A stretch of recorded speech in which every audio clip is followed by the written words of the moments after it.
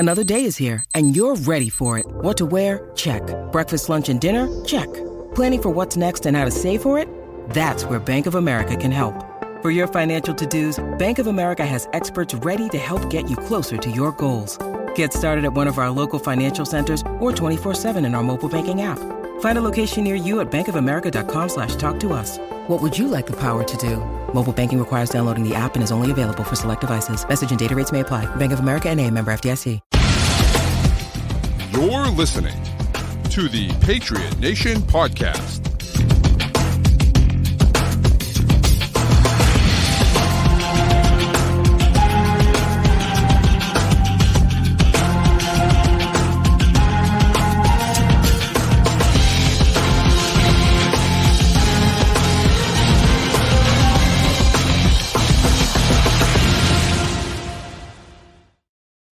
All right, welcome into another edition of the Patriot Nation podcast. You got Pat Lane, as always, here with my man, Matt St. Jean. And as always, we are brought to you by FanDuel, the official sports wagering partner of CLNS Media. Go to FanDuel.com/Boston to sign up today. Matt, we got some interviews, some press maybe not interviews. We got some press conferences. I kind of liked it. I kind of liked what I saw. Yeah, it was, it's a complete change of pace with the way they handled it. And you can tell that was intentional, and I like it. Will it translate to product on the field? Who knows? But it's clear that they're establishing a new culture here, and I think, to a degree, that was definitely needed. I think it starts off with the format for it and the location for it. Instead of being up at the podium, Gerard Mayo is sitting at a table lower and closer to the reporters and opening by talking about how he wants to be buddy-buddy with them. So very, right off the bat, this is different. But I thought, all three coordinators plus Gerard Mayo, it took questions, and I thought they all sounded very good. Yeah, I'll tell you, it's so funny because I never listen to Felgermas, never. But I went out to the store today, and I wasn't, because I'm not going back and forth to school this week. I'm not up on the podcast anymore. So usually, even if I'm only in the car for 5 minutes, I'll throw on a podcast because I'm usually in the middle one. I wasn't. So I'm like, whatever. I'll just put it on the radio. I don't care. And Maz said something, Felger Mazeron, and Maz said something that struck a chord with me. And he said that sitting at the table, the way they were, instead of sitting at the podium, sitting at the table reminded him of the way you would talk to a toddler. Right, the way that you would approach talking to a toddler. So you would say, you get eye level with the toddler, and and he's like, but not when you're talking to adults. And I'm like, well, wait a second, that's the perfect analogy, because the Boston media is so toxic and childish that they kind of are like the toddlers in the room. I mean, it's kind of like, they're going to turn on you the second things go wrong. They're going to be negative about everything humanly possible. They're going to be negative about. And so, but what's hilarious is that Felger and Maz were then sitting there talking about, well, the way they were doing it was ridiculous, and it was over the top, and it was this, and it was this, and it was this, and it was, and they complained about it for 5 minutes. And then for 15 minutes, they went on and complained about the way Belichick handled the media. And I'm like, well, wait a second. You can't complain about both. You can't do that. It doesn't. Burge left, and Burge was the PR guy for that. And I'm like, wait a second. You can't sit there and say you don't like this because it's different than what we had before. And then you can't also say, I hated the way we did it before. You can't have it both ways. And that, and it was just the perfect encapsulation of what these guys are dealing with and the way that they want to approach the media, the way they want to approach it. And that's fine because they understand the media is going to treat them this way no matter what. And so let's try to be a little bit nicer about it and then go from there. Well, and I think the key is authenticity. And I think that's true of Bill and Mayo and everybody we saw. I never had any issue with the way Bill Belichick treated the press at any point, especially in New England, the way things were. And, Bill's whole thing was, he wanted to give away as little information as possible for strategic reasons and also to protect his players. He's never going to get too high on a player unless they're an opposing player, usually. And he's never going to get too low on a player publicly because those evaluations are in-house and there's strategic reasons for that. also emotional reasons for that.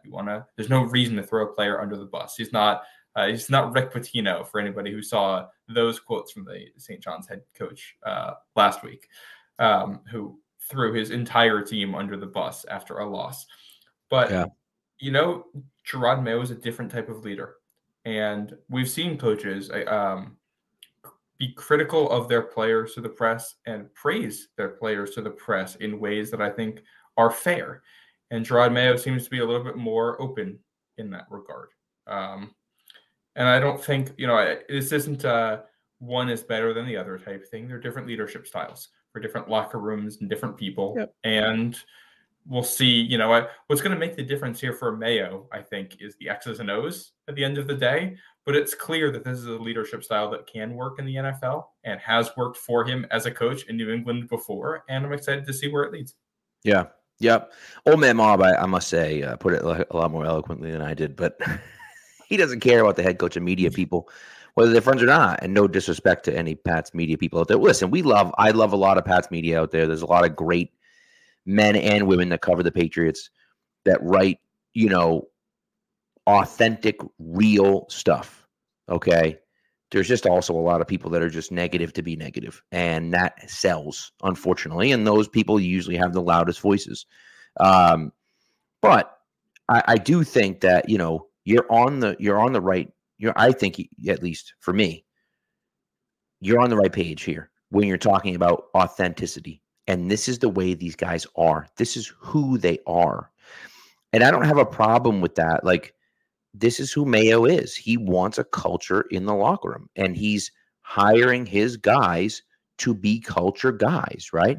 He's hiring, Alex Van Pelt because he thinks he's a culture guy. He's hiring Jeremy Springer. I was thoroughly impressed with what I saw from Springer.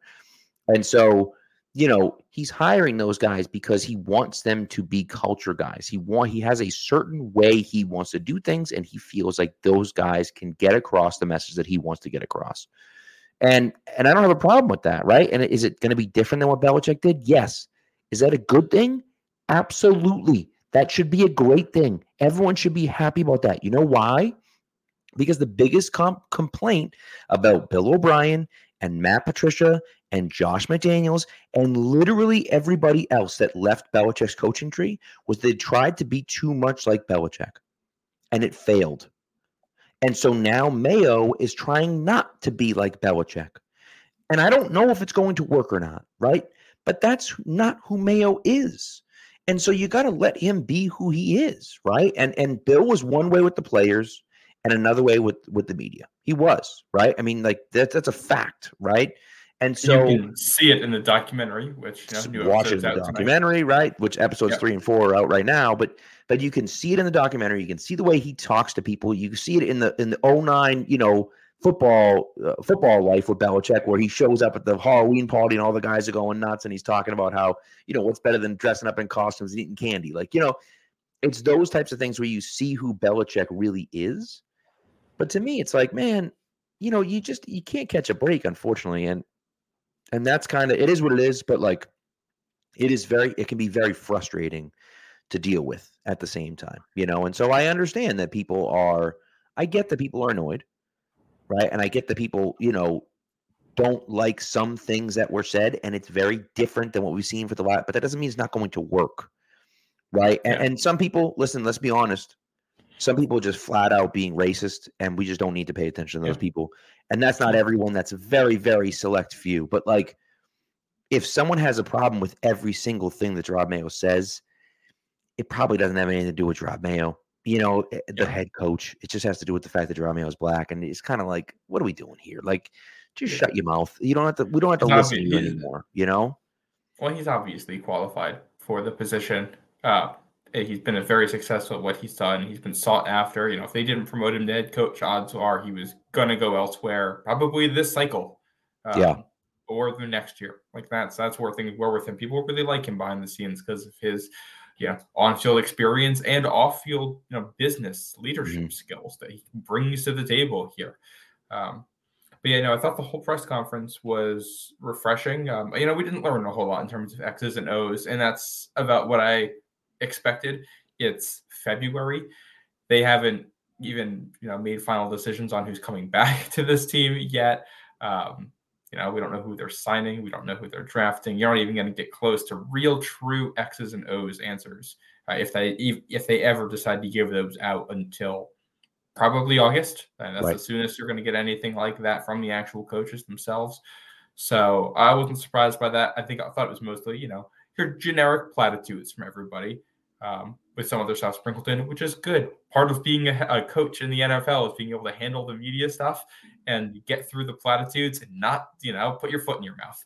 Right. They'll did that with a couple endearing stories. You got Alex Van Pelt talking about play calling in NFL Europe and not having to worry about what happened and having no pressure in that environment and how he was able to learn there because of it. You got Jeremy Springer talking about being a kid watching Adam Vinatieri kick through the snow, one against the Raiders, as a kid living in Texas who'd never seen snow before and was fascinated by it, which I loved. And DeMarcus Covington, I don't think we learned a whole lot in his interview because, we've known him for a while, but you could tell his confidence. He's very confident in what he brings to the table, and he really wasn't. I thought it was funny, he wasn't really worried about getting the defensive coordinator job. It was clear that he knows what he is and he knows what he can do, and he was either getting this opportunity or he was going to get a good opportunity no matter what. And I like that steadiness in a coach. Yeah. So I thought everybody looked good. Excited to see, what these words turn to when they're actual actions. 100%. And by the way, I love the fact that we're getting stories about Mac Jones as believers in the building, because that means that maybe, just maybe, there's some trade value for him, right? You can't have Alex Van Pelt stand up there and say, Mac Jones sucks and we're moving on from him, because no one's going to trade you anything for Mac Jones. Now, maybe they won't trade Mac Jones. Maybe they won't get anything. Maybe they actually do believe in him. I don't know. But right now, in this moment, on February 22nd, if you want the entire league to think that the Patriots think Mac Jones sucks and are going to cut his ass, no one's going to trade you anything for him. So that's not what you want, right? You want people writing those articles. Well, and not only that, I saw a quote that was taken so far out of context. Alex Van Pelt talking about Mac Jones, and the quote that was taken out of context was something along the lines of, it's a clean slate and we haven't ruled anything out. Yeah, when you ask about a player who's currently on the roster, what his status is going to be, correct, and the closest you get to an endorsement is, we won't rule it out, which is basically what they were saying. That is as far away from an endorsement as you can possibly get of a player who's currently on the roster. The coaches went out of their way to basically not say that Mac Jones is going to be on this team. That's correct.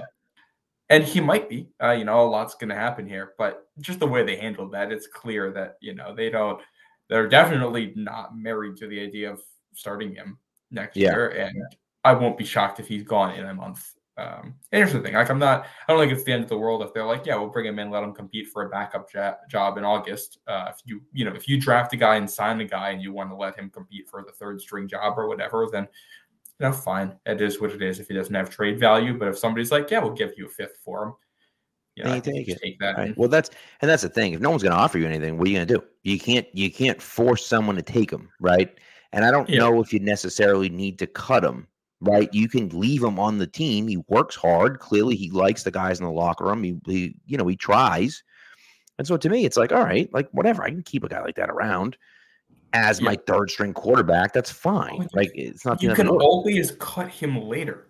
If they don't cut him in March or April, they can cut him when they cut down to 53. Right. Right. Or someone has an injury.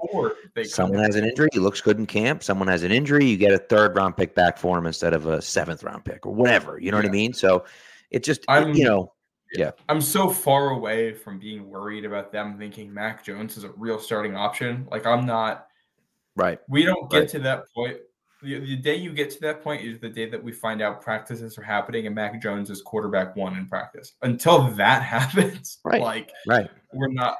Nobody thinks that because he ended the year as the 3rd quarterback on the depth chart. Correct.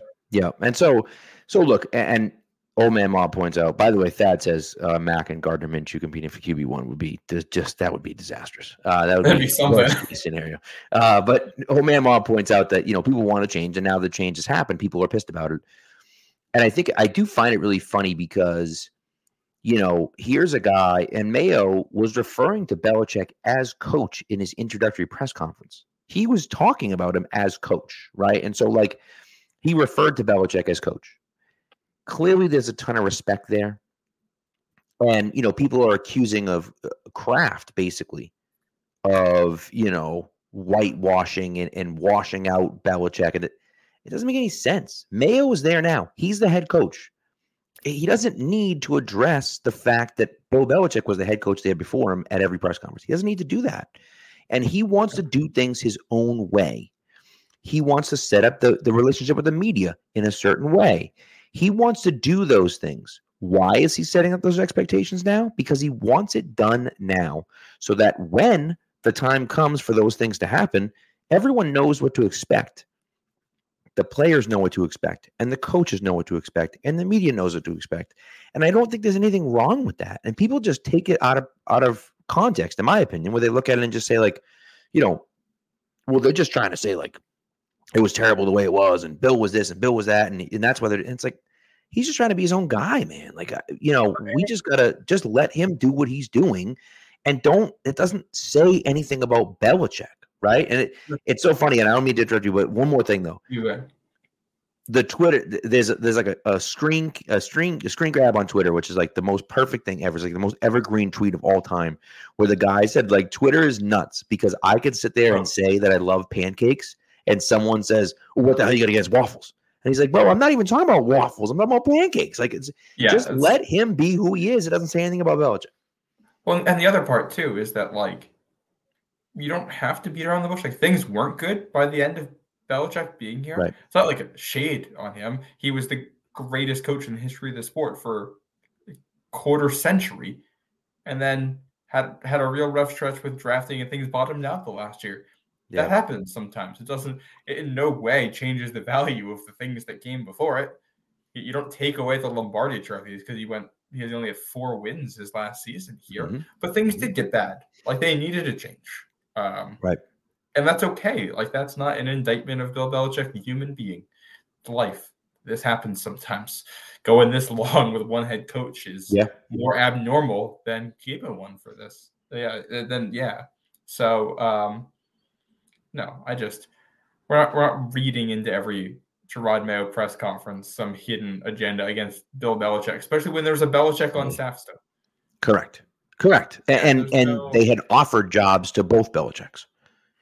Yeah, Steve could have come back, but he wasn't. Obviously, they liked Covington for DC, and he wants to go off on his own, and that's fine. Like, I think the only bad blood here is what's being made up by people outside the building. And I think, this is a high-intensity business, and in that you can get intense personal disagreements that are also professional and don't leave the building. I'm sure there have been tense and angry moments between Robert Kraft and Bill Belichick. I would hope there have been. That doesn't mean when you step back that there isn't a lot of mutual respect and appreciation there. These things tend to be complex, and trying to boil it down into just black or white is never going to encapsulate the full thing. Yeah. So this is where we are. I like the coaching staff we got. We'll see how it plays out on the field, but they all seem like good people who are going to resonate. Yeah, players. I agree, and that's what I care about, right? I care about. I think that they all seem like they know what they're doing. They seem to have a plan, which is good, and that's what we care. And look, we have no idea what it's going to look like, right? Like you said, we're not going to even talk about X's and O's for months. And they don't want to talk about X's and O's, obviously, but like they're not talking about that for months from now. And I just, like, what do they look like on paper? Or I guess, in front of the camera? They look good. They sound good. They sound like they know what they're talking about. They sound like they're ready to change things here. You look at 3 guys. Van Pelt's been an OC before, but never called plays. DC's never called plays, right? And then Springer's never been.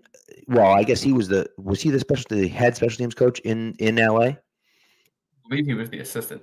So he was the assistant, right? I'm pretty sure, right? So So he wasn't. So you got three guys that are basically brand new coordinators in their roles, right? Again, AVP was a coordinator, but he's never actually called plays for a full season. So you get three new guys basically, and a brand new head coach who's never been a head coach before. So, those are the things for me that I think are important. They're coming in with the right attitude. I like to see that. And so, I'm happy with that. I'm happy with the way things look over there. I do. Old Man Marmetson's Taylor Embry and Tyler Hughes, who I like a lot. Both of those guys. And we'll see. I mean, we have no idea. We don't know what the roster is going to look like. We have no idea what's going on. But the first blush, I like it. Yeah, I'm excited for it. And it's, having a bunch of guys in new roles is also very much the norm in a lot of ways. And I'm sure there's going to be hiccups at some point, and that's to be expected. And it doesn't mean that it's a failure. It means that there's going to be growing pains as these guys get into their new roles and figure it out. That's why, we're not going to reserve a judgment on this until the end of the second year with these guys, unless things are, so obviously gone off the rails that you kind of have to. But no, you grow through some of the stuff, and these guys are young and they'll learn, and they have some good assistants. They're going to help with that. Also, Thad Skywalker in the chat here asks, I want to know why Alex Van Pelt was fired by Cleveland. My understanding of that situation from what I've read is that was kind of ownership sticking in. Basically had a lot to do with making Deshaun Watson look good. And because Deshaun Watson hasn't looked good, they were like, all right, we're going to change the offensive staff and get people that suit him more. And, based on the Deshaun Watson we saw on the field last year, I don't think there is a coaching staff that's going to fix what's wrong with him. But they are. This is the typical owner meddling when you spend a lot of money and it doesn't work. And you're like, all right, we're going to do this to make my investment look good. Which, that never works out. And that's, not what's going on here in New England. Correct. But Van Pelt is, a guy who's designed plays and experienced. And it's worth noting too, one of the reasons everybody's so loud on Twitter is that there are a lot of Patriots fans and they're all very loud and they all express their opinions, but they only talk when they're complaining about something. So when things are bad, the people who hate Bill come out, and then the second Bill's gone, the people who are angry with that come out, and there's going to be a lot of that. But right. And listen, I tend to think the silent majority is behind Gerard Mayo. I would agree with you there. So we'll see. I do think though, I'm interested to see what we get out of these guys, and a lot of young guys. And we mentioned before in the pod, but like you bring in young guys, but then you also bring in older guys behind them to help as well. And I think that's a key. And he even said we have a little bit of a bigger staff. We had a little bit of a smaller staff before, and you can't really do things like that anymore in the NFL. He's not taking a shot at Bill Belichick. Bill Belichick can do multiple things at once. He had veteran coordinators that could take care of multiple things because they know what they're doing. You can't expect guys that haven't done things to do multiple things. You can't ask them to do that. And so that's why you have more people on staff. Why do you have more scouts on staff? Because you want to get more, you want to get more voices in there. You want to hear what people have to say. And so, it is what it is. But ultimately, what's going to happen is that this, just like any other group, whether it be in the personnel department, whether it be in the coaching staff, is going to be judged on success on the field, right? And Mayo said that. He's like, we want to win because that's how we get judged, right? And that comes down to having good players. Belichick's the greatest coach of all time. He's talked about it over and over and over and over again. The only way you win is with players. You have to have the players to win. He didn't have the players to win the last few years. That's why the teams haven't been good. And yes, is that mostly on him? It is, because he was also the GM, right? And so it becomes one of those situations where you look at it and say, all right, now we have to get the right guys. And that comes from Elliott Wolf, and that comes from the scouting department, and that comes from the coaching staff too, because they want that they have a specific vision, right? Like Wolf is the GM, sure, but it sounds like it's going to be a collaborative effort, right? They're not drafting. If Jaden Daniels doesn't fit into what they want to do, they're not drafting Jaden Daniels at number 3 just because he's the best quarterback available, right? And so that's part of what has to go into it. And if they miss on those things, and they miss on those players, and they don't get good players in here, they're not going to last long. And that's really ultimately what it comes down to. Yeah. I'll also say I'm not going to put the comment up on screen, but there's somebody saying that there's been a smear job on Bill in the media by the Crafts for over a year. No. The team won 4 football games, and people voiced frustration about it and then explained how they got to that point. Yep. And by the way, I think that the problem is heavy is the head that wears the crown, right? Bill is the guy. He was the guy. He did everything. He was the GM. He was the head coach. He was everything. Now, again, I will say, and I've said this before, that if they don't spend money this year, if they don't re-sign Onwenu, if they don't re-sign Kyle Duggar, if they don't go out there and spend real money on real talented players, I'm not talking about mid-level talented players. I'm talking about going out, like really going out and like spending actual money on big name guys. Well, we've been sitting here and Kraft's been blaming Belichick for not spending money. Hey, the checkbooks are open. And if he doesn't do that, now it's on him. He can't hide behind Bill anymore. And that's the one thing for me. And listen, I will say there are parts of it, and you'll watch the documentary, there are parts of it where Kraft kind of does a little bit of the flip-flopping and so on and so forth. And there were parts of it I didn't love some of the stuff he said. But again, Bill doesn't speak to the media that way. And so we don't get Bill's version of it. And I don't think it's a smear job by Kraft as much as it is him just speaking his mind. Bill doesn't do that. So you don't get that from Bill.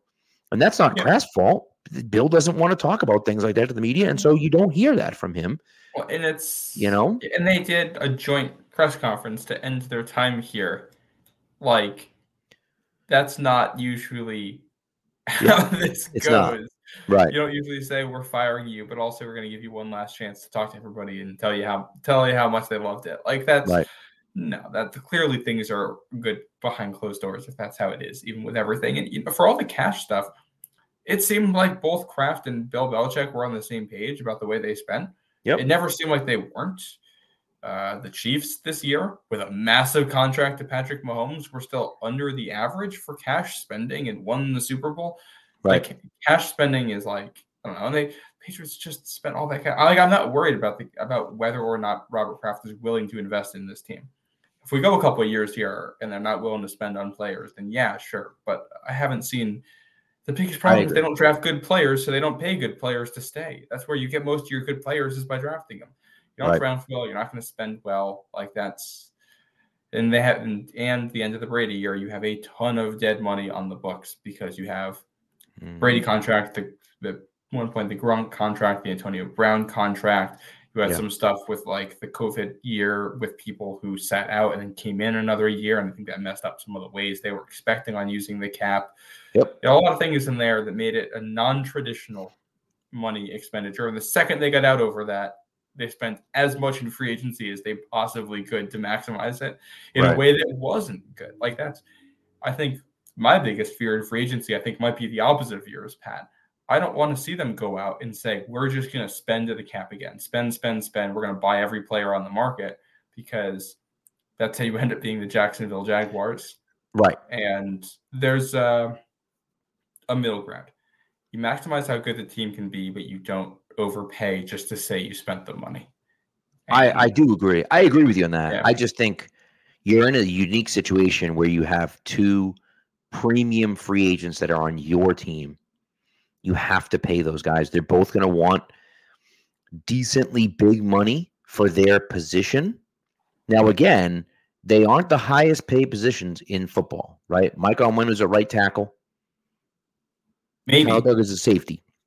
Maybe. And again, and you pointed this out before, and we'll talk about it. But ultimately, unless Onwenu decide, and what's going to make my decision for me is that what's going to happen when Onwenu signs with another team? Will Onwenu sign with another team and sign as a right tackle? Or will he sign with another team and sign as a guard? Because if he signs as a guard and the Patriots believe that they have an okay situation at guard, they're happy with the way Cole Stranger's playing at left guard. They like what they saw from City So as a rookie at right guard. They have Andrews in the middle. if if he's not willing to play right tackle for you, then I don't necessarily hate the idea of letting him go. Now, the problem is the last time you let your best offensive lineman walk in free agency, and by the way, got nothing in return, because this exact same thing happened in 2021 with Joe Thuney. You didn't even get a comp pick back for Joe Thuney because you spent extra money. And that's the problem. You're going to spend money in free agency this year because you have so much. Even if you don't spend to the cap, right, you're going to spend money in free agency this year. And so now you're letting Mike Onwenu walk, and you're getting not one damn thing in return, not one thing in return. And so that's a hard pill to swallow for me, that you're letting your best player walk. And I'd make a strong argument. I think it's the correct argument that he's the best player they have on offense. You're letting that guy walk and getting nothing in return. That's tough. Yeah. Well, I think the other thing, the one X's and O's nugget we did get in the press conferences from Alex Van Pelt, he was asked about how he wants to play offense, and he did say that basically most of what they did in Cleveland was him, and he's willing to change from it, but it seems like, that's what he wants to do. The style of offensive line play in Cleveland is not necessarily one that suits what Mike Onwenu does, whether we're talking about guard or tackle. Yep. And if they identify ways to get guys who they think are better at that position in there, I can be okay with them moving on. It becomes a riskier proposition. If you want to move on from Onwenu because he only wants to play guard, he doesn't want to play for you as a tackle, and you think you can get a better, guard or tackle or whatever, you can use that money better on your offensive line, I'm okay with that. You just have to show me you have a plan. I think the same goes for Kyle Duggar. If you think that, Kyle Duggar at $16 million a year or whatever it could end up being isn't the best value when he's best near the line of scrimmage and Jabril Peppers is there, and you'd rather spend half of that and get a free safety and the other half and go get a rotational corner or pass rush or whomever to help fill that, I'm okay with that schematically. I think that makes sense. But you have to show that you have the plan. And this is, the tough part of this is, I think, if at the deadline the way things are going, you're probably saying you sell, but it's just, it's Bill Belichick, and he's not going to sell, and he's not going to tank in his last year. And I don't think things would have gone well if you forced him to make a move. You don't want to fire him at midseason because that's way worse. You can't do that. Right. Yeah. So it might be one where there's just a lot of tough options, and you have to deal with, some of the realities of this that, don't exist in like a video game. If it's a video game and you're doing it, you're probably just trading the guys at the deadline if they're not coming back, because you don't have to deal with the politics of the situation and the legacy concerns and the emotions of it. Right. This is the real world where all of that is part. 100%. Listen, I look at it and almost think that I think it makes sense for the Patriots to franchise Mike Onwenu. And I understand, and whether he plays guard or tackle. I mean, if he plays tackle, the hard thing about tackle is that they combine the right and left tackle, so the number's a little bit higher than you'd like. I thought it was one tag for the whole offensive line. I could be wrong. I don't know. Maybe you're right. Either way, it's a fairly high number. But the thing is that it's 1 year. Like I said, he's your best offensive lineman, and I don't think it's particularly close, to be honest with you. David Andrews is a good player, but he's at the end of his career, he's just not quite as good as he used to be. So to me, give that 1 year to Onwenu and see what happens. And if he plays great in the system that you want to run this year, well, great. You have the guy that you want. And if he doesn't, you can trade him halfway through the year, or you can let him walk at the end of next year. And if you let him walk at the end of next year, maybe you don't spend as much in free agency next year, and you're able to get a third-round comp pick for him. The opposite thing happened with Joe Thuney. They franchised Joe Thuney before the 2020 season, and they didn't have to do that. And if they didn't do that, then they would have gotten a third-round comp pick for him in 2021, right? But instead, they franchised him, had him play on a useless year in 2020 where they went 7-9. He was good, of course, because he's Joe Thuney. And they let him walk the next year. And it was like, why did we do that? And then drafted a guard in the first round. And so To me, I feel like franchise and give him one more year and see what happens. My issue is that if you franchise him, you got to pay him. What is it? It's one tag for the offensive line, and it's a hair under $20 million for that. I'm okay But they with have that. the money. They have the money for it. The thing is, if you sign him to a contract, you're probably paying him like $15 million a year. Yep. My guess. And it's going to be less than that in the first year because you can backload it a little bit. I think if you like him enough to bring him back, then you just sign him. You just pay him what he wants and find a way to make it work. I think that, to me, the tag only makes sense if you're doing some kind of a tag and trade. And I would say the same for Kyle Duggar too. They have the money to pay both of these guys, Right. and they're both young enough that if you want them back, you probably want them back for the long term. So I wouldn't mess around with the tag. I would just sign them if you want them. And if you don't, obviously it's a riskier decision because you're going outside the building with it. Doesn't mean it's a bad one. I actually, Eric Eager of Sumer Sports put out an article earlier today that I was reading, and he talked about how both safety and guard are two of the value spots in the free agent market and two spots where you can find good players.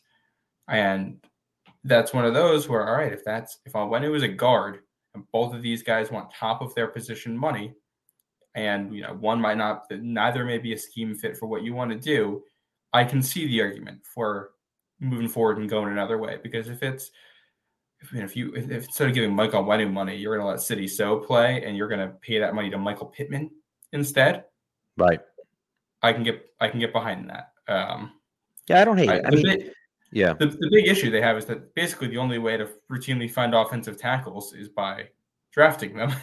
And as of right now, if Onwenu is not a tackle or they don't feel comfortable with him as a tackle, then they need two tackles for next year. There's no good way to ensure you're going to have one tackle for next year, let alone two. So, that's what's going to make this a multi-year process. And also, I think we still wanted to do takeaways from this season. I don't know if we want to get into that because I can segue into it. Maybe we got to do an ad read first because we're like running way late. Well, so that'll be a tease. That's a hint at one of my takeaways from this season. I like it. All right, let's do a quick ad read, and then we'll. You had a question. I'll answer quickly before we do it. Yes. Does the franchise tag still count towards the salary cap?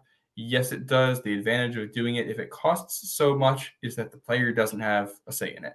You hit them with the tag, and they have to stay for a season. So if you're having trouble negotiating with somebody, it's kind of the get-out-of-jail-free card for a year, as long as you're worth paying them. And not just that, but in this hypothetical situation with Onwenu, if you're not sure he's going to fit into the scheme that you're with, but you think he's too good to let him walk, you can sign him to a 1-year deal, essentially, and see what happens, and then let him go at the end of next year, or work on a long-term deal with him at the end of next year. And so, that's kind of how I look at it. Like, I don't want to let our best offensive lineman walk and then be like, oh, shoot, he really could have worked in our system. We blew it, right? I don't want that to happen. And so that's where I'm at with it. But again, it is. It's a tough sell because it's a lot of money, but the Patriots have a ton of money, and they're allegedly willing to spend that money. And so if they're willing to spend that money, you're not going to sign 15 guys in free agency for $20 million each. So, like, you can throw close to $20 million at Mike Onwenu if you feel like we need to keep this and build our offensive line. But we'll see. Anyways, all right, ad read. Here we go. I forgot to live one. Yeah, I blew it. Forgot to record it. And you know what happened is that our guy Amit sent me another one, and I was like, oh, great, I'll use it. And it was in the wrong format. And I was like, oh, my dumb brain didn't know how to fix it. Whatever, it didn't matter. So anyways, here we go. Get buckets with your first bet on FanDuel, America's #1 sportsbook. Because right now, new customers get $150 in bonus bets with any winning $5 bet. That's $150 if your first bet wins. Bet on all your favorite NBA players and teams with quick bets, live same-game parlays, exclusive props, and more. Just visit FanDuel.com/Boston and shoot your shot. FanDuel, official sportsbook partner of the NBA. 21 plus and present in Mass. Hope is here. First online real money wager only. $10 first deposit required. Bonus issued as non-withdrawable bonus bets that expire 7 days after receipt. Restrictions apply. See terms at sportsbook.fanduel.com. Gambling helpline ma.org or call 1-800-327-5050 for 24/7 support. Play it smart from the start. GameSenseMA.com or call 1-800-GAM-1234. All right. So, do you want to get into takeaways? I only have two, but we can do as many as you'd like, sir. Yeah, I did. We wanted to have takeaways from kind of the season as a whole, lessons we learned from kind of the non-Patriot stuff as well as the Patriot stuff to apply to next year. I have three, so if you have two, then I can go first and we can just alternate. Love it. That's perfect. Yeah, you're going to see mine are very heavily Super Bowl centric here. My top one, special teams. It matters. I think we saw that in a big way this season. And the Super Bowl game that went to overtime and was decided, in extra time there and in the final possessions, it came down to the smallest of margins. In a lot of ways, it came down to a ball bouncing off of somebody's foot on a punt return because you didn't get the Peter call right and people didn't get out of the way. That leads to a turnover and, a game with Patrick Mahomes and Travis Kelce and Deebo Samuel and Christian McCaffrey and all these guys comes down to a rookie day 3 pick who doesn't execute a special teams assignment correctly. That's the margins we're dealing with here. And it's easy to talk about guys like 1 through 30 at the top of the roster. Right. The other 16, 17 guys, 18 guys, whatever it is, who are active on game day matter too. And making sure you have a solid roster all the way through in all three aspects is huge. You're not going to win without it. I like it. The first one for me is similar to yours, but it's that coaching matters. Is that, we talk about, obviously Patrick Mahomes is incredible and he wins another Super Bowl and he's the best player in the NFL. And that's why the Chiefs win. And that's true. However, Andy Reid's also a fantastic head coach. And you look at the overtime decision, you look at some of the decisions that they make ahead of time and how prepared the Chiefs are for the moment. And it's also, and of course, the players have something to do with it, right? But you just always feel like you felt with the Patriots when they were in their heyday, that you have a chance at the end of the game. All you have to do is hold on, and you have a chance. And part of that comes, obviously, with great players, but part of that comes to coaching as well, where they're coached up to be like, hey, don't panic, don't freak out, everything's fine. Nobody's screwed. It's no big deal. Those are things I think that are super important that get overlooked, right? Where we sit there and talk about it's a player's game, and it is a player's game. Don't get me wrong. It's a player's game, 100%. But coaching's a big part of it, and that gets lost in the shuffle at times, and it shouldn't. And so I think that coaching matters so much to what it is that you're doing. And so that's my first takeaway. I like that. I think we saw that big time all throughout the postseason. I think it's huge. Yeah. My second one, you need a quarterback who can handle pressure, who can operate under pressure. Yeah. We saw this with Mac Jones and Bailey Zappi in New England. And, the way pressure impacted both of them. We saw it in the Super Bowl. In a lot of ways, the other difference in this was that in two different plays, in crucial moments, Brock Purdy couldn't execute under pressure, and in big moments, Mahomes did. We saw that in the conference championship games too, being able to handle the pass rush and make plays in spite of it. You know what we never talked about this season?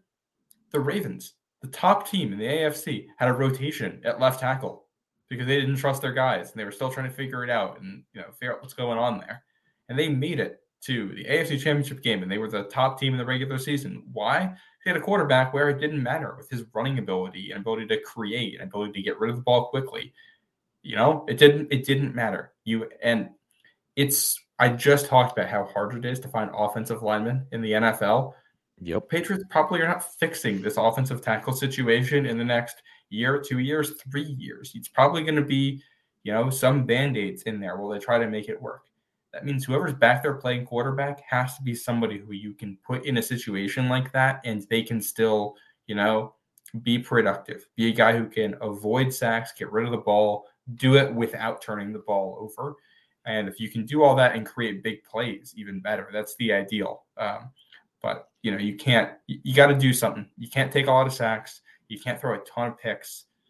You definitely can't do both of those things. And I think we've seen that the last 2 seasons, really. So got to be better. I think it's a great one. It's a great point. And, you look at the best quarterbacks in the league and what they can do and so on and so forth. And I think that that's totally true. And so kind of leads to my next point, maybe not so much, but kind of leads to my next point, which is you need to be multiple. You have to be able to do multiple things. You can't just throw the ball. You can't just rely on the short game. You can't just rely on the deep game. And it goes for defense as well. But you have to be able to score and move the ball in different ways because there are coordinators out there that are good enough to stop you. And, to me, it's a little bit of both, but this is where the Ravens, we didn't talk about the Ravens. You mentioned the Ravens. We didn't talk about them because he could deal with pressure. The coaching falls apart. Why did the coaching fall apart? Because they stopped using both facets of their offense. They stopped running the ball, which is insane to think about at that point. And so, for me, it becomes a situation where you look at it and say, you have to feel comfortable in doing everything. Were the Chiefs running on the 49ers all game? No. But Pacheco had an okay game. He didn't do great, but he had an okay game. And when that wasn't working, they started using swing passes and quick passes and things like that to supplement their running game.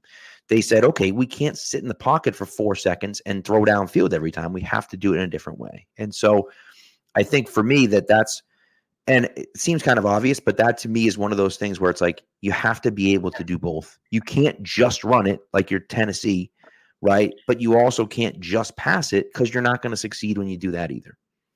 No, the more ways you can win, the harder you are to stop. Yep, exactly. Yeah. My final one here, going a little bit more small picture than that one. Yeah. Separation is key for your wide receivers. Oh, God. Yeah. This is that's just the number one thing for me now. Obviously, there's a New England aspect to that with what we watched, but you watched the Super Bowl and how San Francisco's receivers were not consistently able to beat press and create separation. Debo, I think, was a big part of that. They leaned on him big time in the game plan, and he couldn't create separation on a consistent basis. Mm-hmm. And I think I'm not super interested in paying big money for guys who can't, win routes and create separation on their own. And also when it comes to drafting a receiver, I like Rome Odunze a lot. I'm going to take Malik Neighbors over him because he creates more separation. Yep. Keon Coleman is an athletic freak who can box dudes out. But give me a dude like a Ladd McConkey or whatever who wins off of press and who can win at the top of his routes and who doesn't need to make all those contested catches. I think that's much more reliable for what a team needs going forward in the modern NFL because corners are really good at what they do and you need receivers who can still beat them. Especially, if you got a young quarterback and you're probably not going to be able to pass block that well because that's very hard to do, the receivers need to be open. Otherwise, you're going to be thrown into traffic a ton and getting picks. That's correct. Yeah. And so, and I guess this isn't really a takeaway from the league, but I think that, it's a testament to kind of San Fran. You look at San Francisco and, old man Mob is saying that the Patriots need to take May or Daniels at 3 because they need an elite quarterback. The problem is that one of the quarterbacks started the Super Bowl was drafted in literally the last pick of the draft. Right. And so what does that tell us? Not much, but what it tells you is that you need, and the Patriots, and I forget who the quote was, but basically someone was saying that the Patriots intimated that, and I don't know if it was a direct quote, I don't think it was, that they weren't going to get relevant again without the right coach and the right quarterback, right? The key word to me there is right. It doesn't matter if you draft a quarterback at 3. That doesn't make a difference. Great, you drafted a quarterback at 3. That's awesome. Is he good? Because if he isn't good, if he isn't the guy, it doesn't matter. It doesn't matter. Kansas City was in a similar situation. They drafted Trey Lance at number 3 overall, and he sucked. He sucked, and it almost tanked them. Luckily, they found Brock Purdy off the scrap heap. Jimmy G had to come in and continue to start because they couldn't have this other guy, right? Like, it almost destroyed them, but it didn't destroy them. Why didn't it destroy them? Because number one, they were able to find this guy off the scrap heap who plays pretty well. And number two, they had built up a team around him that was so good and so talented that they were able to overcome a little bit of his shortcomings. Now, Purdy, in the biggest moments, didn't make the plays. I don't know if he's the guy, right? I don't know if he is or not. And so we can have that debate. We're not going to have that debate here, but he got them there, right? And a lot of it, was because of the guys around him. Well, not only that, remember what I said at the top of it, not the top of my middle point, about quarterbacks who, can avoid sacks? That from what I have seen, the stat that we know best right now that translates from college to the NFL for quarterback play is pressure to sack rate. So that's how often a pressure from the defense actually turns into a sack. Yep. Brock Purdy was very good at this in college. He had a pressure to sack rate of 12.9%. For context, of the top 6 guys in the draft this year, that would be better than all of them except for Bo Nix and Michael Penix. Yep. It's a little bit better than J.J. McCarthy, and then May and Caleb Williams are a little bit above that. And I think Jaden Daniels, has the highest of anybody, which makes me concerned there. But, Brock Purdy avoids sacks. He's been pretty good at it. His issue, I think what we saw was not having the athleticism to turn some of those plays from incompletions into completions or whatever. Like he can avoid the sacks, but Mahomes avoids the sacks and turns it into a touchdown. And that's correct. So hard to deal with. And listen, by the way, I don't want you to think that I'm saying they shouldn't take a quarterback at 3. If they believe that one of those guys is the guy, they should take him at 3, right? But if they like Bo Nix or they like Michael Penix Jr., and who knows what the medicals are going to look like on Penix. I don't know what the medicals are going to look like. I would be willing to say, even if the medicals don't look good, right? Like, put Michael Penix in a Malcolm Mitchell box, right? Where the medicals look really bad, but you can get a guy that has the talent to be a first-round pick. He should be a first-round pick. He should be a top 10 pick with the way he played this year, the way he avoids sacks, the way he moves and maneuvers in the pocket. His arm is incredible. He should be a top 10 pick, but he's not going to be a top 10 pick because of all the injury history, and we don't know what the medicals are going to look like at the combine. He's also old. And he's old. And so he is old for sure, right?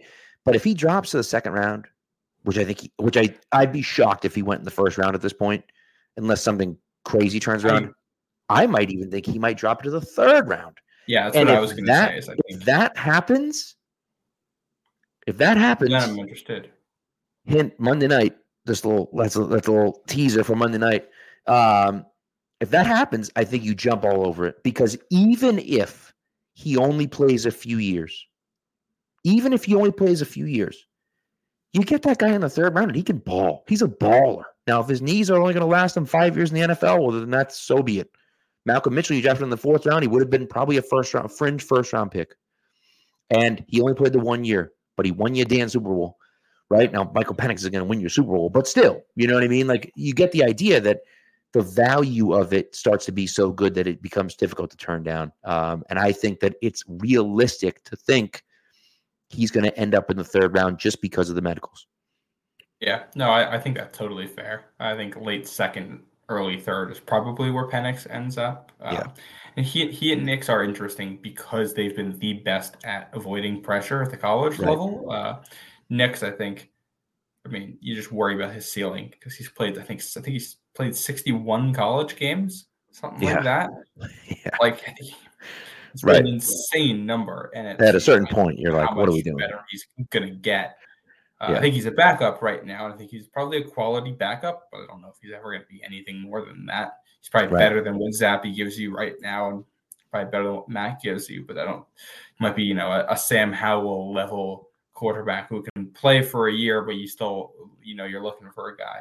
Penix is interesting. I think he has a higher ceiling and also a lower floor. But yeah, I do agree with your broader point that you take a quarterback at 3 if you like a quarterback at 3. Don't take a quarterback at 3 just to say you took a quarterback at 3. Correct. Yeah, that's going to be the key, and that's the thing they have to get right. And if they get it wrong, they're going to be in trouble. So, so we'll see. Old Man Mob, to answer your question, I just saw you started. To answer your question, please do send in mock drafts for Monday night. I have a mock draft coming out. My mock draft 2.0, which I finished today, is coming out on Monday. We're going to talk about it on the show on Monday night, but we're also going to talk about some mock drafts that people submit as well. So, what's our email? Our email is patsnationnetwork@gmail.com. Just patsnationnetwork@gmail.com. Super easy. All right. So send us an email with some mock drafts. We already got a few in there. So send us an email with some mocks, and we'll read them on the air, and we'll talk about them, and we'll discuss. The MHJ question is interesting. That's what I had in my first mock. I think I had my mock draft 1.0. I had them taking Harrison at 3. I don't know. I don't know which way they're going to go, but it is interesting. I don't know if I'm going to have them stay at 3 and take a quarterback at all. I don't have them in this mock. Spoiler alert. I don't have them in this mock draft. I don't know if I'm going to have them do that at all in any of my mocks, but I might. I'm not sure. We'll see.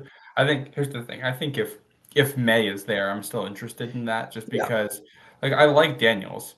If the Patriots had, gone 7-10 and had a pick wherever that lands them, and Daniels is on the board, I'm interested there.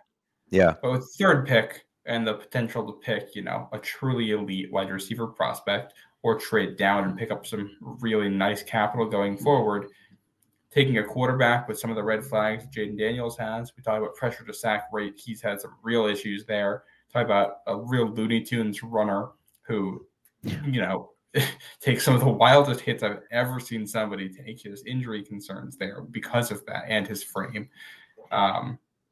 He doesn't have the strongest arm. Yeah. He's a good athlete, but he's not a Lamar level athlete. He can read the field well, but he's not elite at that. I think there's enough red flags. I don't know how I feel about him at 3. May, on the other hand, is already better in the pocket with his pocket presence and younger and did it with worse weapons. So I still have questions there. I think that's still a project, but if he's there at 3, I lean that way. Yeah. And that it is all one word, patsnationnetwork@gmail.com. So yeah. All right. I think that's it. We're going to do our final things, or did you want to talk about anything else? I think that was it, right?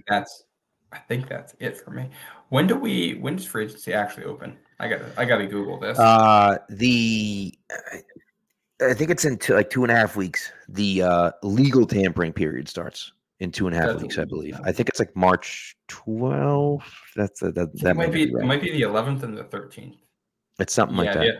The 11th is when the tampering period starts. The 13th that's the Monday. Is when you can start. Right. Yeah, the 11th is the Monday. The 13th is the Wednesday. Is when people can officially start signing. So that's okay. We're getting there. Yeah. Yep. 3 weeks we're almost there. Now we'll it's gonna be wild. Let me tell you something, man. I'm gonna be on a. This is insane. I'm going on a school trip. For whatever, I'm going on a school trip, and I'm going with a bunch of teachers, and so it's like a conference that we're going to, whatever, in Chicago, just outside of Chicago, and the dates are literally March 10th to March 4th. We're coming home on the night of the 13th, so I'm like the 11th.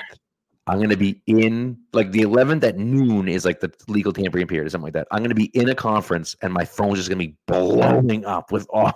You're gonna come out of that to so many texts from and I'm gonna be like, God damn it, dude. And we're gonna, I don't know. I'm debating taking my stuff with me. I don't know if I'm gonna, but I'm debating it. I might who knows? We might have some time at night. We'll see what happens. I think I do get my own hotel room, so perhaps we'll do an instant reaction show if some big news drops.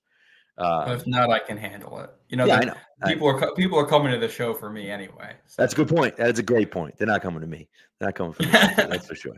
So, but anyways, so I was just like, oh my God, terrible timing. My sister is pregnant and she is due like the 15th or something like that. And I'm like, bro, like if you, yeah, it's bad timing. But what do you name the kid after whoever the biggest free agent the Patriots sign is? Well, as I said to her, I'm like, listen, man, you got to either have the baby before I leave or wait until I come home. What do you want me to do? It's just the way it goes. Have a new announcement. Mike Evans Lane.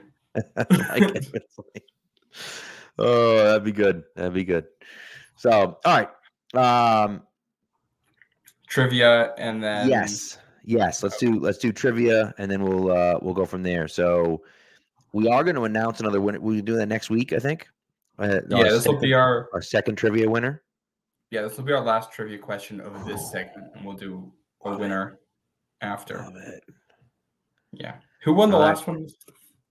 The last one was Gary Sourbuts over Gary. It took the friggin' thing like a year and a half to get to him, but it got to him. Just took forever. They had to send a replacement. It was a whole mess. Oh boy. But it got there. It did. It did make it. Yes. All right. This week's trivia question, and we're staying in the theme of both free agency and the dynasty being out right now. Okay. Which 2001 Patriots free agent signing scored the team's only receiving touchdowns in that year's playoff run? Oh, I know.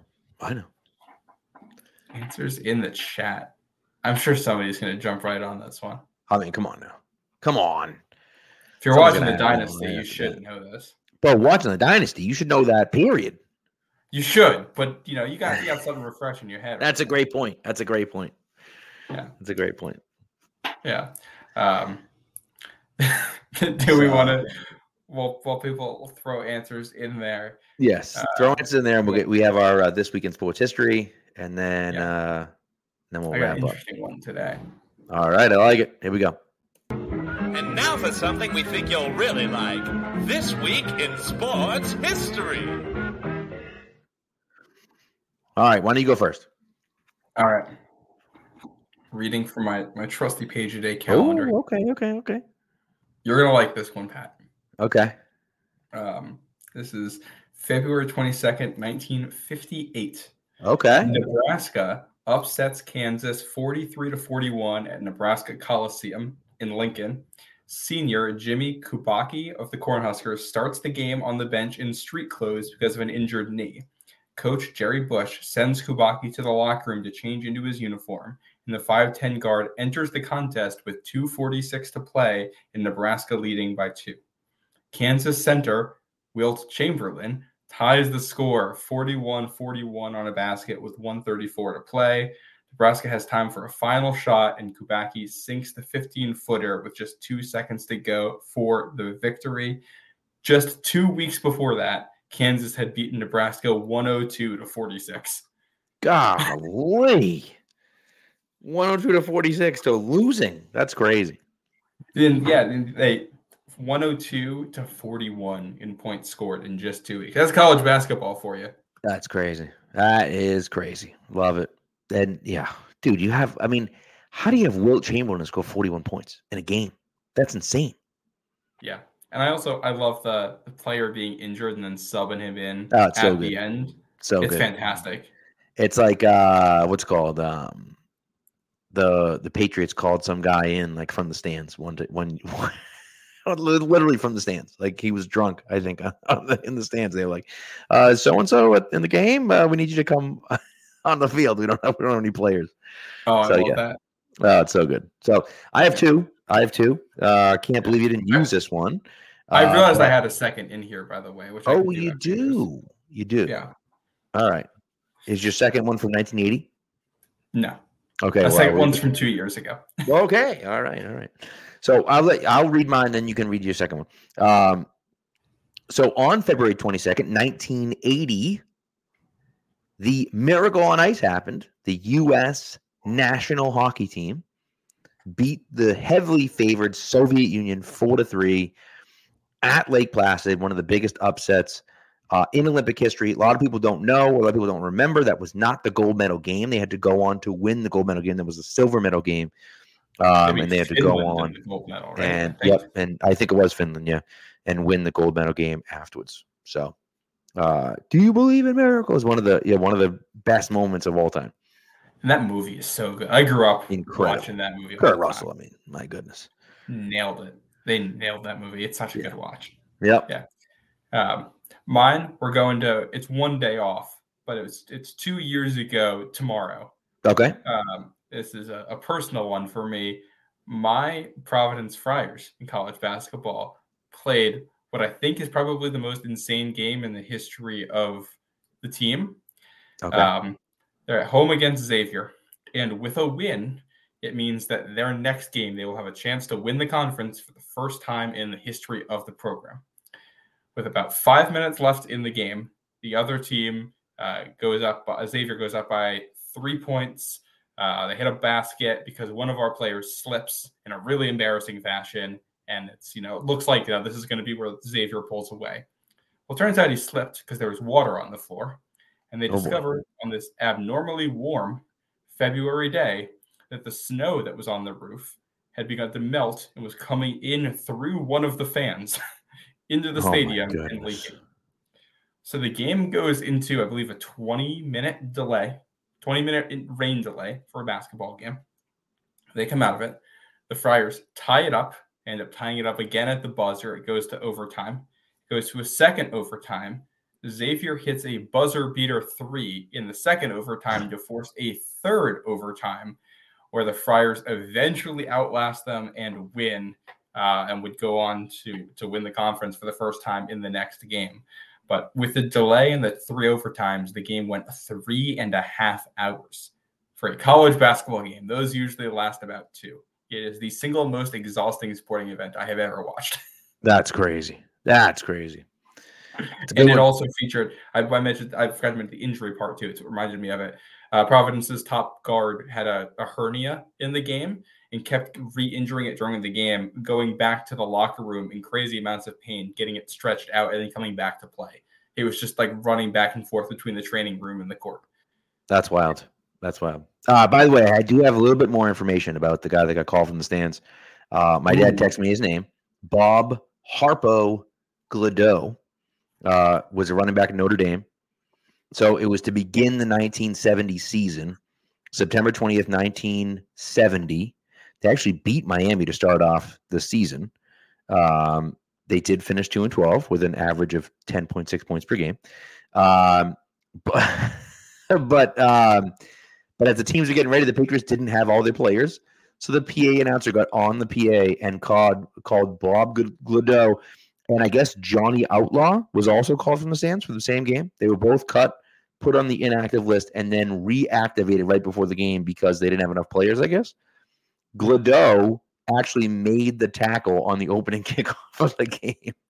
He was in the stands, like in street clothes, got dressed, made the tackle in the opening kickoff. And I think they outlawed, pretty sure they outlawed it after that season, that you couldn't do that anymore. But yeah, there you go. That is... Gladeau. I'm sorry, I mispronounced it there. I was corrected.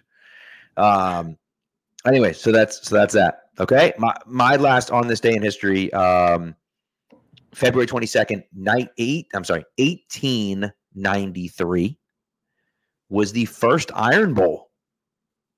There you go. Auburn beats Alabama 32-22. Why was it played in February? I have no idea. Doesn't make any sense to me, but sure. First Iron Bowl, Auburn beats Alabama 32-22 in Birmingham, Alabama. I love it. Bob Gladeau, by the way, is on Twitter. He hasn't tweeted in almost 5 years, and he has 22 followers. But this appears to be him. Well, maybe we can get him on the show sometime, Everybody wants to go ask him questions. But anyways, so that's it. That's all we got. Monday. We'll be back on Monday. Okay. I'm sorry. One more update. Apparently, this is, again, coming from my dad, the historian, works at the Patriots Hall of Fame, by the way, but has been a Patriots fan his whole life. He said the coach fired 2 players for not signing a new contract just before the game. And he was like, they both did sign new contracts. So he said, all right, see you later. And then they pulled 2 guys out of the ground that they had cut a few days before. So complete insanity. That's fantastic. Just complete insanity. I love it so much. I love the old hijinks around sports. Oh, it's so good. You just, yeah. And the Patriots had a fan run on the field during a play once, right? Like they had a fan run on the field during a play. They had, when they were playing at Fenway, I think it was the Dolphins. Was it the Dolphins? When they were playing at Fenway, the fence was like right next to the back of the end zone, and they had a guy reach over like it was a game-winning pass to I think it was the Dolphins, and a guy just reached over and batted the ball away from the receiver, and the Patriots won the game, and the refs didn't see it or didn't call it or whatever, and that was the end of that. So. But yeah, lots of craziness happened back then. It was the wild, wild west back then. So love it. But I love it. So anyway, sorry, that's what we got. Monday night. We're gonna be back Monday night. My mock draft 2.0 drops Monday morning on Pat's Pulpit. We'll be discussing that, and then we'll also be going over any other mock drafts that you guys send in. So again, if you want to email them in, it's Pat's Nation Network, all one word, Pat's Nation Network @gmail.com. Email those in. We'll read them on air, and then we'll go from there. So that's what we got. So anyways, thank you very much, everyone. We appreciate you guys. And when you email, if you're a guy who's in the chat, make sure you throw your name on there. Or yes, so we know. Well, obviously, some people don't use their real names or whatever. So if it isn't your real name, let us know. And then we'll if you don't want us to say your real name, let us know. That's also true. You might say, well, I don't want anyone to know what this terrible mock looks like. So yeah. So anyways, all right. Well, thanks guys. We appreciate it. And we'll talk to you on Monday. Have a great weekend, everyone.